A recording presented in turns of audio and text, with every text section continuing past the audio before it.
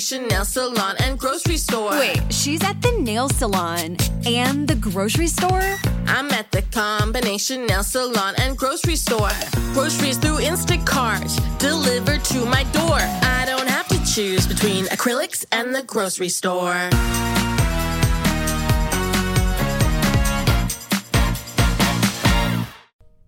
Hi, welcome back, Attorney Steve Vondran. Welcome to another exciting episode of Vondran Legal Hour. Attorney Steve, all right. Hope you guys are all having a great Friday. So I'm checking my mail the other day, and boy, I get something new, and I was, I get this, and I go, you have been appointed arbitrator for the state of Arizona. Arbitrator. I was like, okay, well, I don't remember actually applying to this. But there is a program in Arizona. This podcast is for my Arizona attorney peeps and others. But I just want you to be aware of this program. I was not aware of this. I didn't realize I did not sign up for this, and I don't know where actually somehow I think as a member of the Arizona Bar, you're required to do this as far as I was able to ascertain here. But what happens is you can be appointed an arbitrator in a case, okay?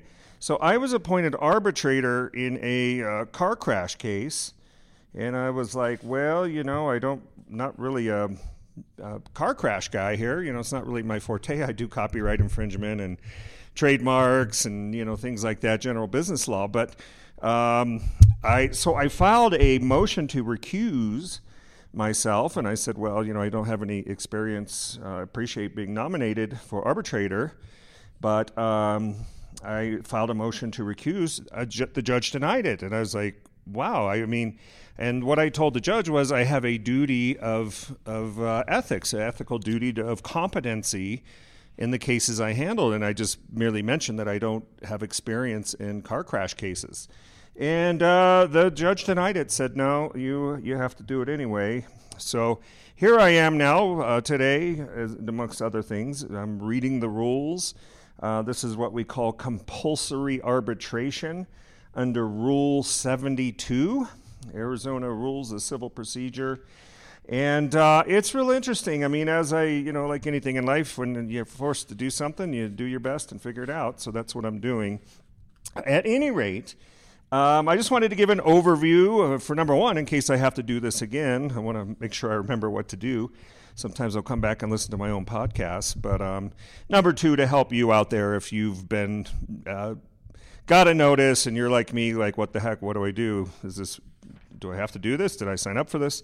Anyway, but it's compulsory arbitration. It's really dealing with smaller claims where the only thing at issue is money.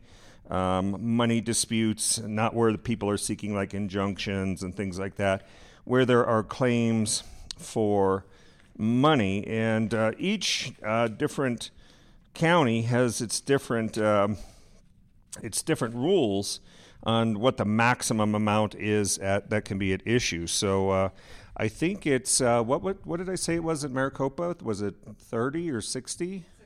Yeah, I think it was 60,000 in Maricopa County, Arizona.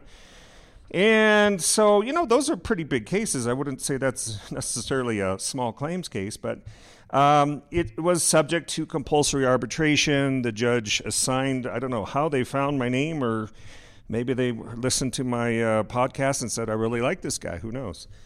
But anyway, so like I said, anything in life, in law, you make the best of it. Now, into my thinking, I have a duty of competency, so I'm brushing up this and that and the other, trying to make sure that I do the best job possible, because that's what Attorney Steve does. Now, the first question that popped in my mind was, can you get paid for this? How does that work? Do I get paid, or is this involuntary servitude, or what does this work? And actually, it turns out you can get paid, and I guess unless you want to donate it to the Arizona Bar, what I saw, you could donate it to the Arizona Bar. But so it's kind of funny. So I started going, okay, well, I'm going to go through the rules. I'm going to review Arizona Rules of Civil Procedure 72 through 77.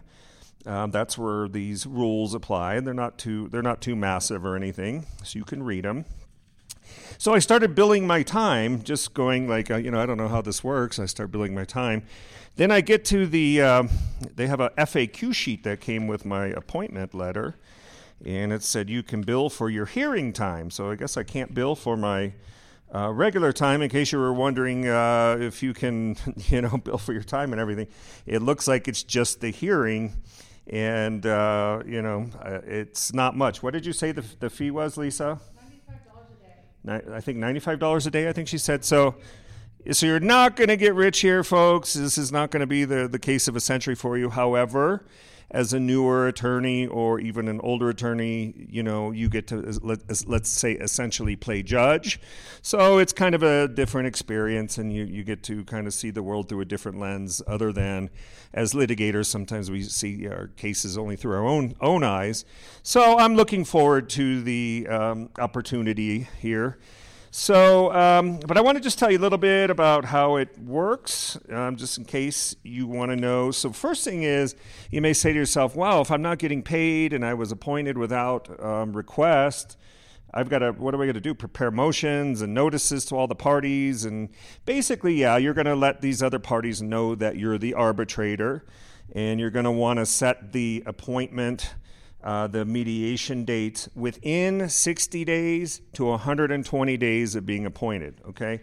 Within 60 to 120 days of being appointed. Now, again, if you were appointed and let's say you have a conflict of interest with one of the parties, you could probably file a recusal motion with the court and get yourself off of the case. But otherwise, there's going to have to be some really good cause, maybe a medical issue. But like I said, I thought telling the judge I don't do car crash cases, but apparently that wasn't enough. So just want to let you know on that. So what happens? The lawsuit gets filed. You get notice of appointment. You send, and what's nice is they at least help you out by giving you some forms. Okay, so there was a real easy form that I filled out, put my name at the top, this and that. It had a short list of what the parties need to do, pick some dates for arbitration. Make sure you're getting me your exhibits 2 days before the hearing. Let's agree on some dates. And so they made it pretty easy with the forms being there, all things considered. So I was pleased to see that instead of having to, pull up a pleading and do the whole thing. So that was good. But anyway, as the arbitrator, you're going to set the hearing 60 to 120 days out. You need to give at least 130 days, strike that. You need to give at least 30 days notice, a prior notice of the hearing to the parties. So you're making sure that you're copying both parties all the time. That's just good practice for litigation. The parties have 10 days to seek a new arbitrator. That's Rule 73G as in gorgeous. 73G as in gorgeous. So they can seek to appoint a new arbitrator. So that's the time frame for the to set the arbitration, and the parties can seek to a continuance, and the court encourages you, at least the documents I read, says, just like when you go to court, there should be good cause before you just say, okay, I'm just going to continue this on out. So again, so you can be hearing these motions just like a judge does. So you get to kind of learn a little bit about how that feels. I am trying right now to confirm that I can set this up through a Zoom call. I have not confirmed this yet. On the FAQ sheet, it says, where can the hearings be held? It says Arizona Bar Center. I think that's right out at the Arizona Bar, and arbitrator's private office. So yeah, I have 2 offices in Phoenix. However, I am not in meeting clients mode due to COVID, so I don't want to get together and sit 6 feet away and wear 2 masks and go through that process with people I don't know. So I'm trying to get it set up with a Zoom call. We'll see how that goes. I'll keep you posted. But at any rate, everything else is just like it would be just like a small claims court or just like a case in front of a judge. You're going to have these exhibits. You're going to have opening statements by the parties. The plaintiff, both parties are going to do an opening statement. Usually that's just telling telling the arbitrator or the other party what the evidence will show. The evidence will show my client was in their car. The evidence will show the light was green for them, and the evidence will show this person failed to stop, and there's a witness, and the evidence will show. Opening statements by both parties. There's swearing in the witness. You're the arbitrator. You're going to swear in the witness, and you're going to just put on the case. The plaintiff puts on their case, the witnesses, the exhibits. There's a cross-examination by the other party, a rebuttal.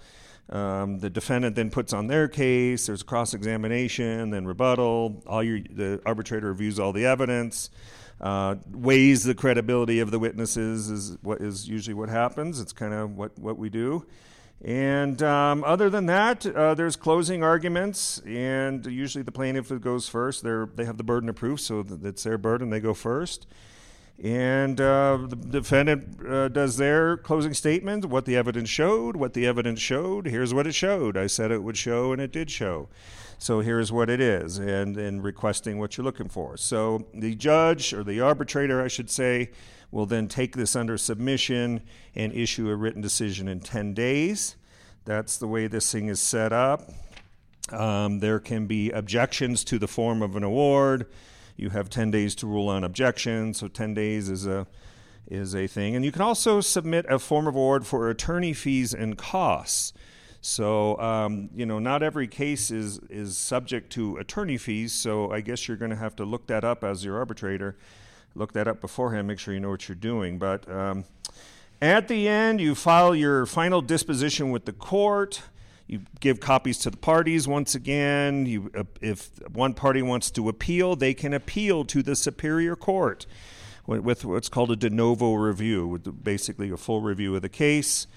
And from what I gathered, 75% of the cases are actually disposed of with this notice of arbitration with a private lawyers arbitrating.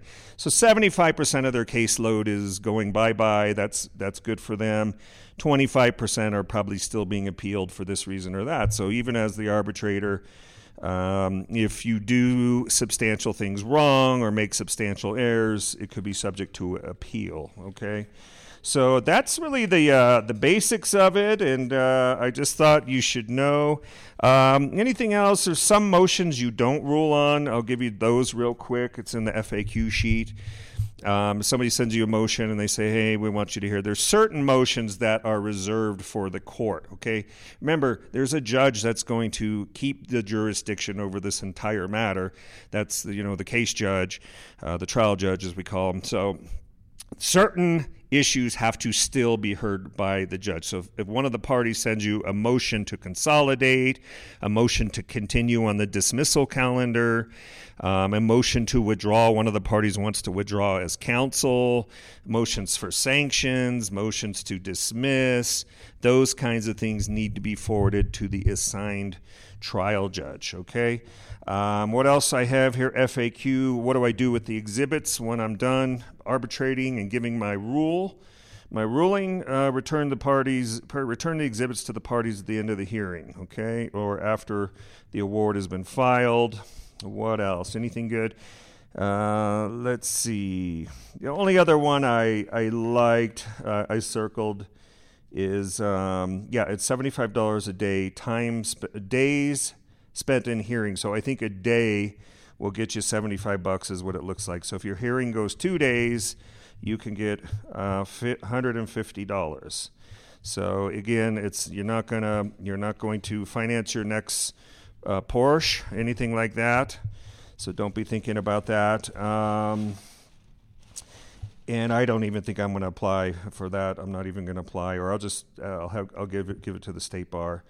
Other than that, there was the only other thing I thought was kind of interesting, because I don't swear people in, court reporters do and everything, but you can swear. You swear in your witnesses. It says says occasionally a person prefers not to take an oath and will ask to be affirmed instead. Did you know anything about this? I was like, I don't really know. I'm learning something new every day.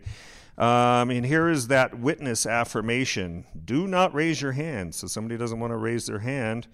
and swear. I guess they don't have to. This is kind of interesting.